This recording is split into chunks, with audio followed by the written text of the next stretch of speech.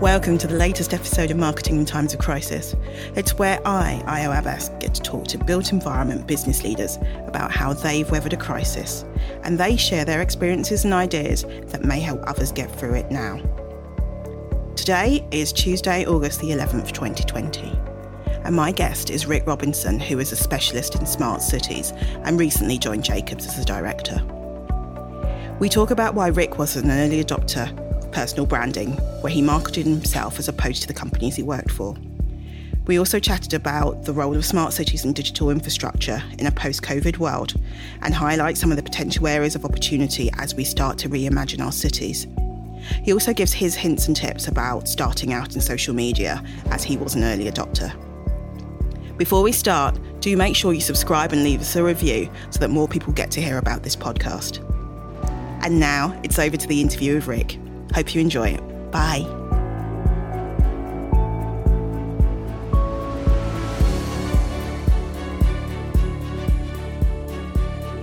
Today's guest is Rick Robinson. Rick, hi. Thanks so much for coming on to the show. My first question for you is, can you introduce yourself and your role and what you do? Yeah, so Rick Robinson, I'm Director of Smart Places for Jacobs.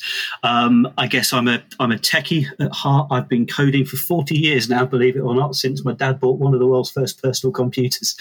Really? Yeah, taught me how to code on it. So I couldn't quite call myself a digital native, but I'm as close as you can be at my age. And I guess for the past 13 years or so, I've worked in the field of smart cities, which I think of as the role of digital technology and the impact of digital technology on the places and communities the places and communities in which we live. Okay. And I guess, what do you define as a smart city? I'm going to ask you that question. Yes, very good question. I define it in a really simplistic way, actually. I often do it visually. So I draw a Venn diagram of two overlapping circles. One circle represents things that make cities better. The other circle represents things that technology can do. The overlap is what I call a smart city. The reason I define it that way is it's simplicity that hides great scope and complexity. So, first of all, what's a city? Or more broadly, what do we mean by a place? That's a really complex question. Cities are complex systems of systems, communities, environment, economy, physical space, etc. So a city or a place is a really complex thing with all sorts of dimensions and aspects to it. Yeah. Then what do we mean by better? That's a really deep and complex question as well. It's really subjective, isn't it? Absolutely. Do we mean economic growth? Do we mean people being happier, less crime, more equality?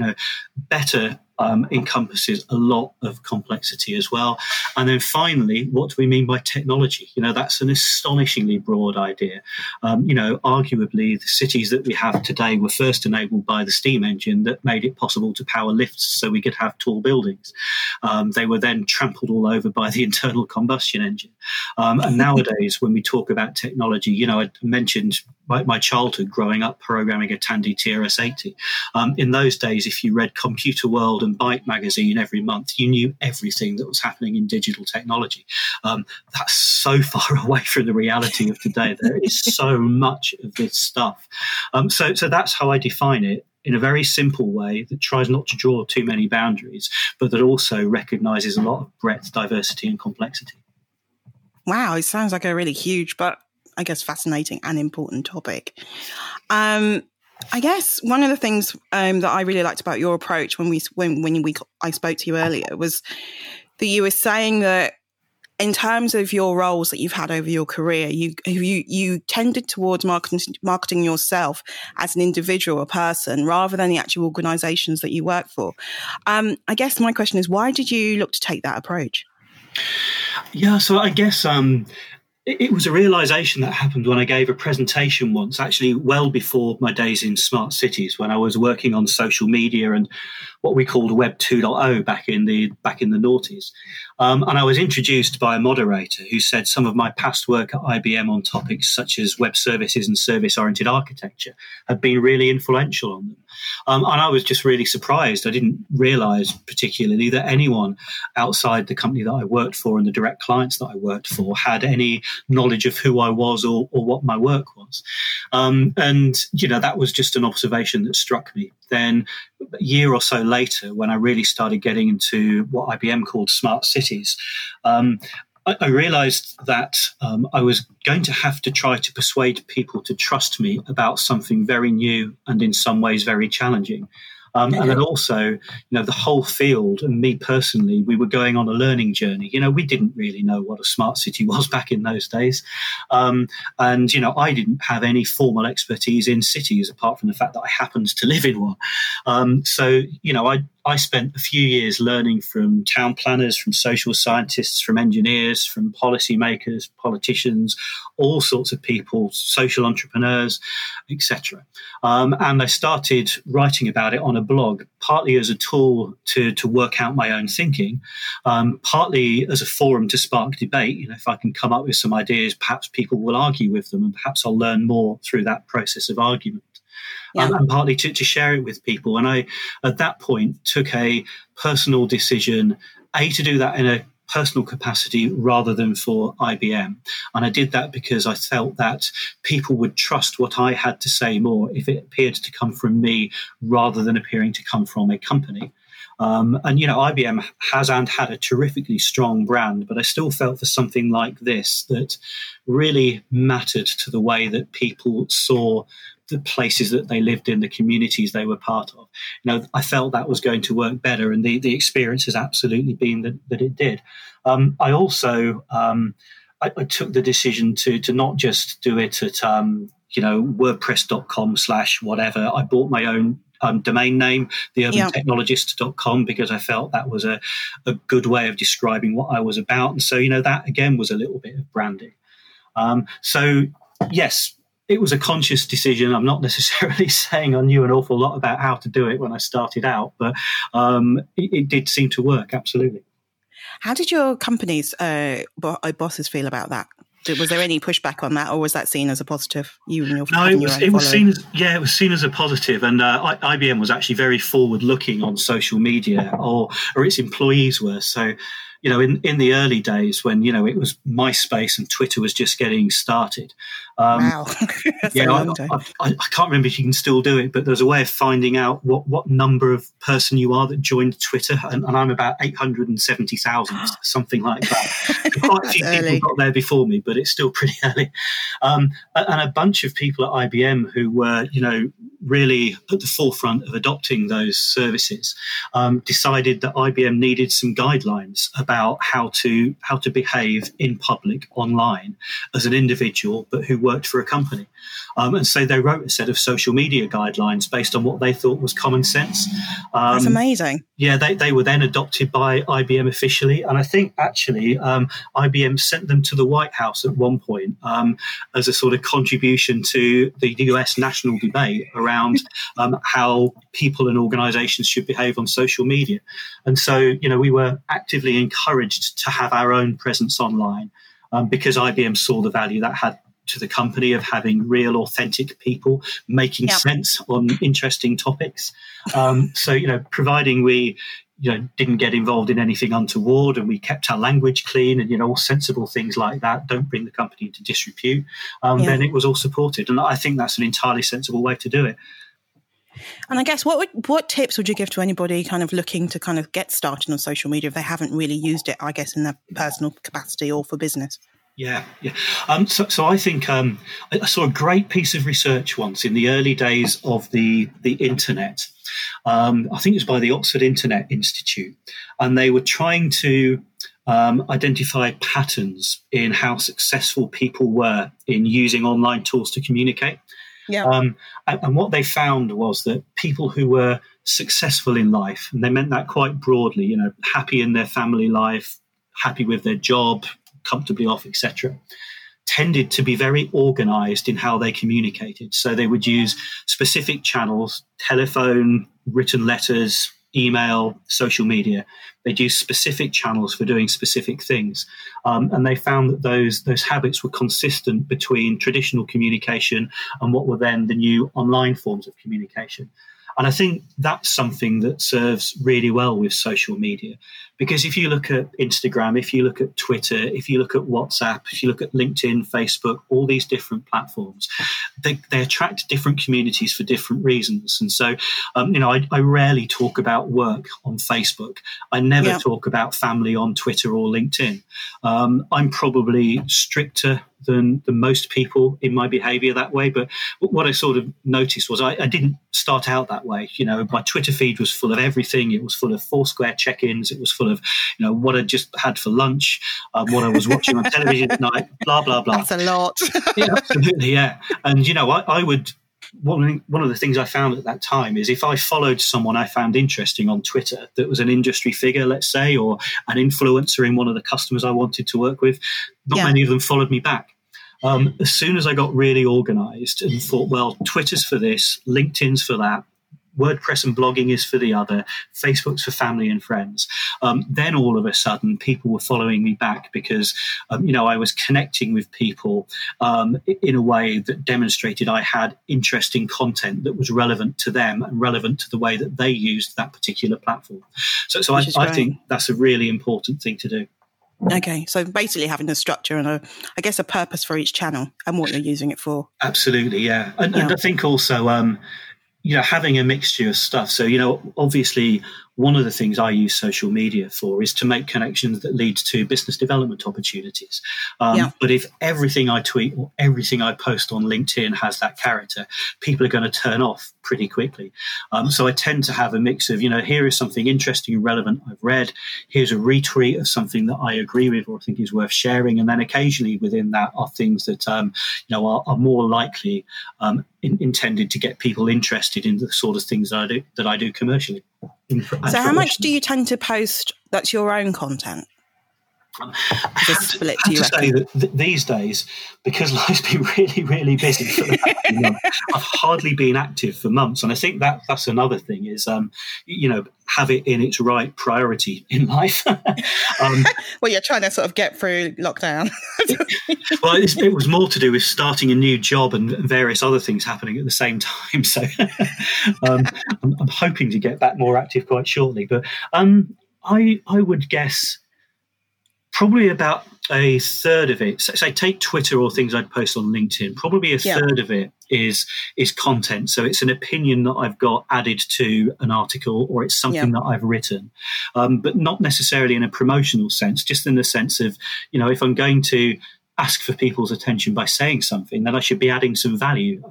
Completely, I agree with that. Yeah, and then The rest of it would be replying to things, or would be just sharing links other people had shared or had happened to see, etc. Yeah, no, it's good. I think you've got to add value to things rather than just keep resharing them, because it's like, well, anyone can do that. Absolutely. And one of the things that I observed, I think of it as content, and I guess this is something that I again learned whilst at IBM, which is a very virtually collaborative company. So, I first joined IBM as a pre-university student in 1990, and we already had global online instant messaging. Wow. I at one point got into trouble by using an entire mainframe capacity to run a Facebook-like social collaboration tool for students. You're going to make millions. Well, yeah, I'm obviously a better techie than I am a businessman, because I'm not one of the richest people in the world. You could have been not the next Mark Zuckerberg. You could have been the original.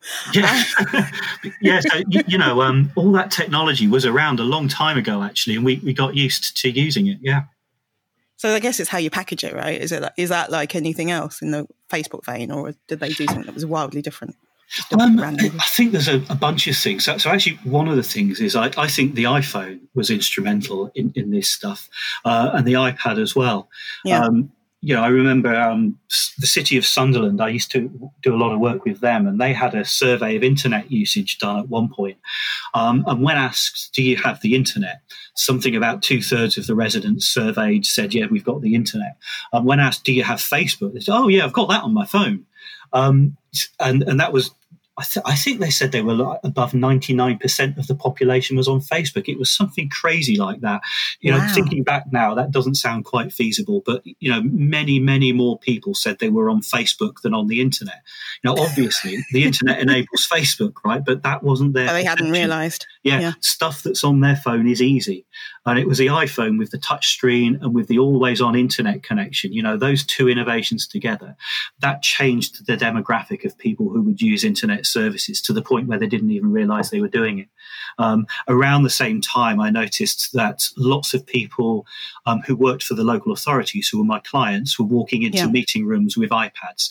They would never have walked in there with a laptop, with a clunky old keyboard. They'd have had a notebook.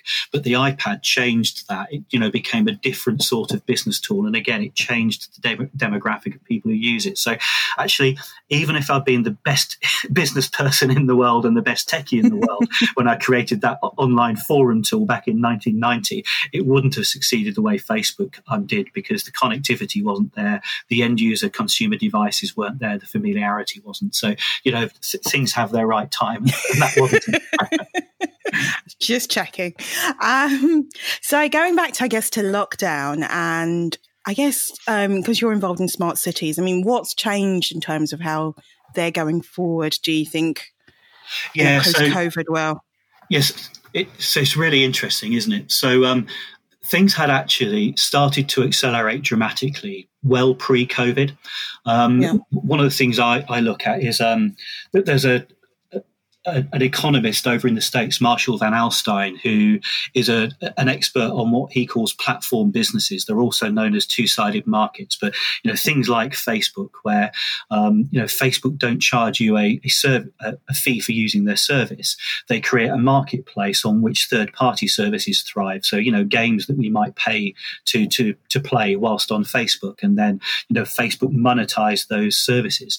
eBay, Amazon, Uber, Airbnb, all of these are similar platform businesses in some ways. And if you look at the list of the 10 most valuable companies in the world, then between about 2015 to 2017, the number of platform businesses goes from 0 to, I think, 5 or 6, depending on how you count it. 7 of the top 10 most valuable companies in the world are now technology companies and have been for some time. So I think that shift started to happen around 2015, 2017, about 5 years after the touchscreen and the always-on internet connection for your smartphone. People figured out the first wildly successful consumer services. They really scaled. And so we were already seeing a huge change in the economy.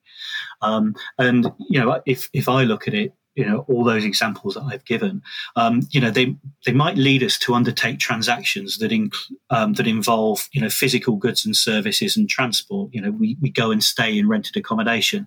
We get a car journey somewhere. We have some food delivered to us, or et cetera, et cetera. The difference is we're choosing which transactions we undertake online in marketplaces that didn't exist 5-10 years ago. That's a really interesting shift. So that was happening already. I think COVID has just accelerated that. And, in particular, remote working. So I was remarking to someone only the other day, actually, back in the noughties, at one point I was living in Birmingham, managing a team that was based in Hampshire, France and Spain. My boss was in Winchester and my second line was in Pittsburgh. I hardly met some of these people. I've tended to work from home 6-7 days a week, and I'd travel down to Winchester and stay a couple of days there and work in the Winchester office. So, my life then had a lot of similarities to life under lockdown. So, a lot of this stuff was possible a long time ago. I've also read, some commentators suggesting that working remotely is only working because we are using up the social capital that we previously built meeting and working face to face. I just think that's a fallacy. I'm working for a company now that's got 55,000 employees. I've only met 6 of them. I met 3 in my interview process. One's an old university friend and 2 others who I knew through previous jobs. So, the other 54,994 of them, I'm meeting remotely. I'm building new relationships. We're winning contracts with new customers for work we've never done before. You can be perfectly creative in this sort of environment. Now, I'm not going to say it's perfect. I'm lucky that I have the space and the connectivity and the familiarity with these tools, that it all works very well for me. There's many, many other people who are not in that position. And of course, if you talk to schools, if you talk to local authorities, health services, police, etc., the most vulnerable people in our society are precisely the ones least likely to have access to connectivity, have a job they can do remotely, etc., etc. And so, a couple of things is, we were in the midst of an accelerating shift towards digital ways of doing things already. COVID has dramatically accelerated that. And it's taught, many organizations that they can do things in completely different ways. But it's also thrown the digital divide into stark relief and revealed that that's a life and death matter. I'm starting to think it is unconscionable that we don't find a way to provide connectivity to everyone. And, by analogy, you wouldn't think of building a house without water pipes and taps. Why do we think of building a house without connectivity and some form of device to access it? So it's a vital service, basically. It's getting to that stage that if you don't have those things, you won't be able to function. Yeah, absolutely. In some ways. Yeah, and this again is, it's an argument that I've been trying to make for some time. It's an argument that is landing more easily through what people have seen as we've tried to cope with COVID-19 and the restrictions it's brought. It's not an argument that's won yet. I personally think we're going to see the absolute transformation of employment over the next couple of decades.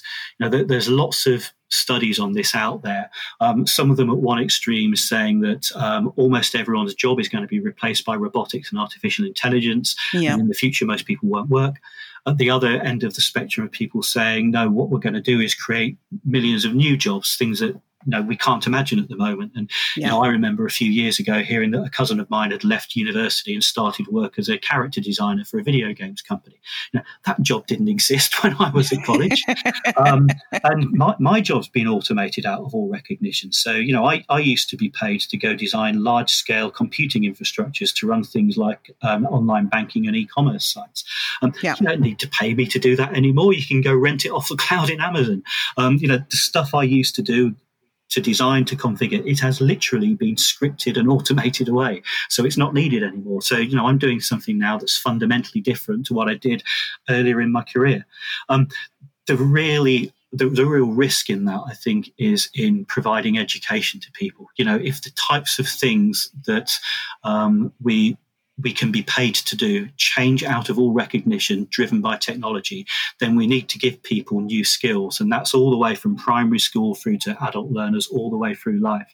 And I think it's really concerning that we're not putting that investment in education. My son's primary school in Birmingham is one of the ones that can only afford to stay open 4.5 days a week because it just hasn't got enough money.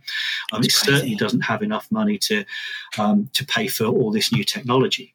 What we have done in the school where my son goes to is some of the parents there have managed to get corporations to donate free laptops. But of course, that's in a school where some of the parents are IT directors for big companies. And how to different communities. To do the bit together. Yeah, different communities, they will not have, some of them, that capacity in the parents' community. So you can see, social mobility not working here. You can see it in action. So I think that's really, really important for the future, is to get that message across to all sorts of people that the economy is really going to change fundamentally, and we're going to have to invest massively in education, and we're going to have to think really hard about how we close the digital divide, because we've been talking about it for decades, but we've not succeeded in doing much about it. And do you see that as opportunities for built environment specialists, so architects, engineers, things like that? What can they be doing, or what could they be tapping into? Yeah, absolutely. So, if you look at one of the big streams of investment that goes into our cities, our communities, it's investment in new property and infrastructure, right? It's an attractive investment because over a sort of 10, 20-year time frame, you get a reasonable return on your asset value. And there are, established, accepted precedents there. If you build 5,000 new homes, you're probably going to build a few schools. If you're doing that, then you're going to be creating public space, public amenities, public services. In today's world, surely that should include digital skills programs, public Wi-Fi, digital infrastructure, etc. I think there's a really strong relationship between the built environment and technology, because technology is simply part of the places that we live, work and play in, right? I can't remember if it was earlier in this interview or when we were just chatting informally earlier, but the cities that we have today took their shape partly due to the steam engine, which powered lifts, which made it possible to use tall buildings. Then they got trampled over by the internal combustion engine, and we've been living with that for the past 50 years or so and trying to engineer our way out of it. All those consumer services that I described before, where we're now using digital marketplaces to choose who we meet, to choose what we eat, to choose what we buy and have delivered to us. That's digital technology changing physical places. So, you can't separate the two things from each other anymore. We have to design both well at the same time. And that means there's a great role for everyone involved in the built environment to be influencing the way that digital technologies affect us, hopefully for the better. Okay. So I guess I've seen that you've also got a group looking at special projects over lockdown, which is it called Pivot Projects? Can you tell us a bit about that? Yeah. Yes. That's one of those things where you sort of get involved in something and you look back and you can't quite figure out how it happens. So it looks really huge. It's an amazing thing. And, it's a very organically evolved thing. It started with a chap called Colin Harrison, who was one of my old mentors at IBM in the Smart Cities team there. Colin wrote to myself and Peter Head and a couple of other people with, it's a common observation now, but, Colin was quite early making it. Hey, look at all the reduction in carbon impact that we're seeing due to restrictions for COVID-19. We're eventually going to come out from those restrictions. Surely we should take this opportunity to research and find evidence for what some of the benefits of having done things differently are, and see if when we emerge from this, we can emerge not back to doing things as they were before, but doing things in a more sensible way that's more likely to help us achieve the UN Sustainable Development Goals and limit the impact of climate change. And Peter and I responded to say, yeah, we should do something about it. So there you go. We'd formed something. And we kind of made the rest up from there as we went along. Reaching out to our contact networks, just of urban designers, scientists, engineers, social entrepreneurs, all sorts of people, just to find out, hey, who wants to try and do something? So it's grown into this enormous thing now. We've got well over 100 people involved in it. We've got more than 20 work streams. It's global, so we've got people in Asia, in Africa, around Europe, in the States contributing to it, all entirely unfunded at this stage. So it's an enormous volunteer effort, but hopefully coming up with some really good cross-disciplinary system of systems thinking about how we can do things differently. And I think it's just crucial that we do so.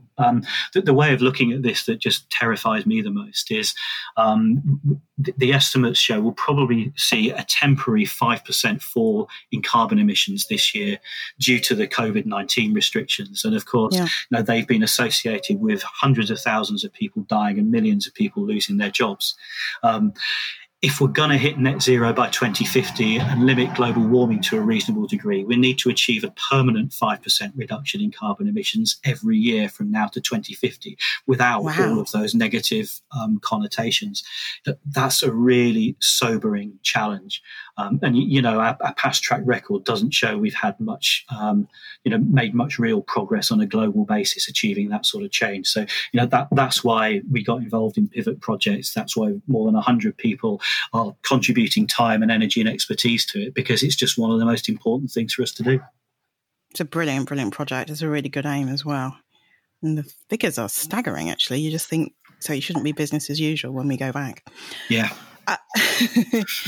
So obviously tomorrow the UK is meant to officially announce from the ONS that we're actually going to be in recession. I guess, how did you kind of fare in the previous recession that happened around 2008, 2009? And are there any kind of particular nuggets that you kind of learn about taking things forward from here? Yeah, I guess that's when I learned that sometimes you have to knuckle down and really do things for the long term. I was fortunate. I wasn't one of the people who lost their jobs. I kept a job. My clients at the time were local authorities. They were going through a terrible time, and they certainly weren't spending a lot of money. So it was very difficult to win work with them.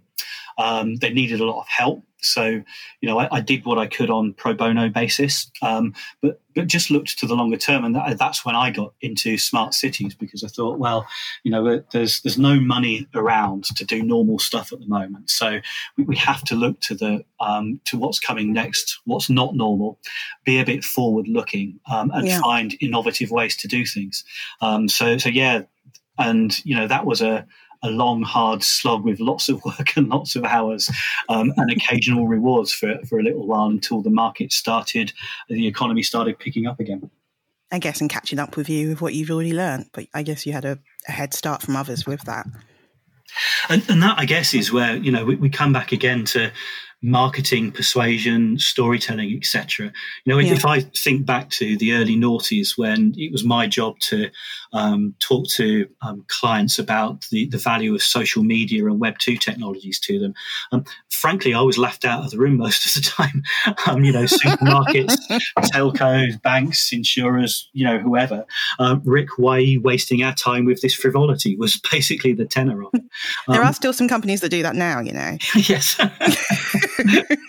Absolutely.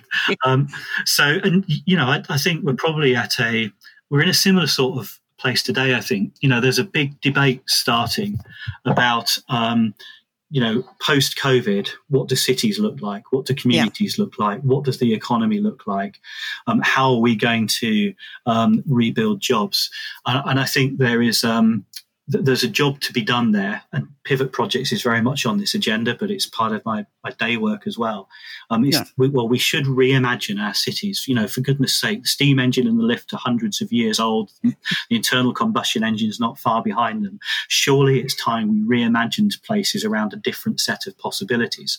And I think, for a long time, people have toyed with the idea of social media enabling things that are hyper-local. If I give one example of a startup that's Midlands-based, Borrow Club, who I think are really interesting. They're a tool sharing service. So the idea is, if you need a tool to put up a shelf or to fix a gate or whatever else in the place that you live, don't get in your car and go out of town to buy one.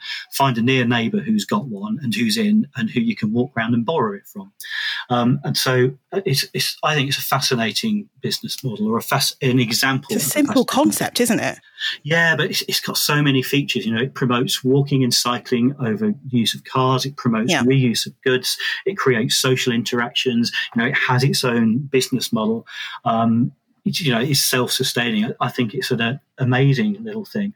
And the other piece about it is, whilst it's a very local idea, it fundamentally wouldn't work without internet and social media technologies. I could never have telephoned 1,000 near neighbours in pre-internet days to find out if one of them could lend me a hammer, but I can survey that many near neighbours online.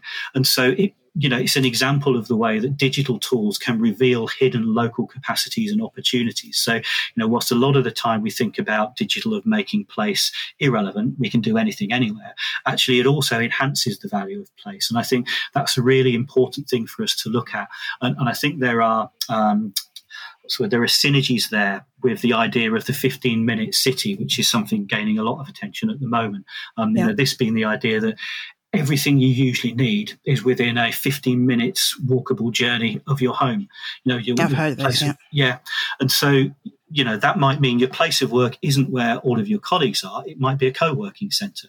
It might mean that we think differently about how we have goods delivered, so that they're not delivered to our home, they're delivered to local drop-in centres. All of this stuff is possible. It's not what we were doing before, but it could be an awful lot better than we were doing before. And it's a great example of placemaking, community, digital, all coming together to create a new possibility. So what one tip, which is my final question, would you give to business leaders about how to market themselves and take themselves forward now that we are in recession? Oh, gosh, that's a hard one. I think transparency and honesty are things that are achievable with much broader reach online than previous types of communication. I can think of a great example of an urbanism conference, which had a panel discussion featuring the chief executive of one of the mass house builders. And the audience gave this person a really tough time because they were attacking the quality of their developments, the quality of the environments they created. This person, apparently, I wasn't there, I heard about it, but broke down and said to the audience, look, I got into this business and made it the biggest business I could because I grew up in a really, really rubbish estate in a really tough bit of a city. My childhood was blighted by the environment I grew up in. I've made it my life's mission to give as many people as I can a better chance than I got. If there's something about the way that I'm doing it, please tell me and help me learn from it, but please don't criticize my motivations because they're quite honest ones. I thought that was, the people who had been at that, who told me about it, had been really, really struck by it. So, it's really think, honest and brave, isn't it? Yeah. I mean, it's a particular example, and not everyone's got a tale to tell like that. But, I think being authentic and using online media to communicate an authentic view of ourselves and why we do what we do for our organisation, that can only be a healthy thing. Okay. Thank you so much, Rick. I hope you enjoyed it. I did. It was a real pleasure talking to you, Io. Thank you.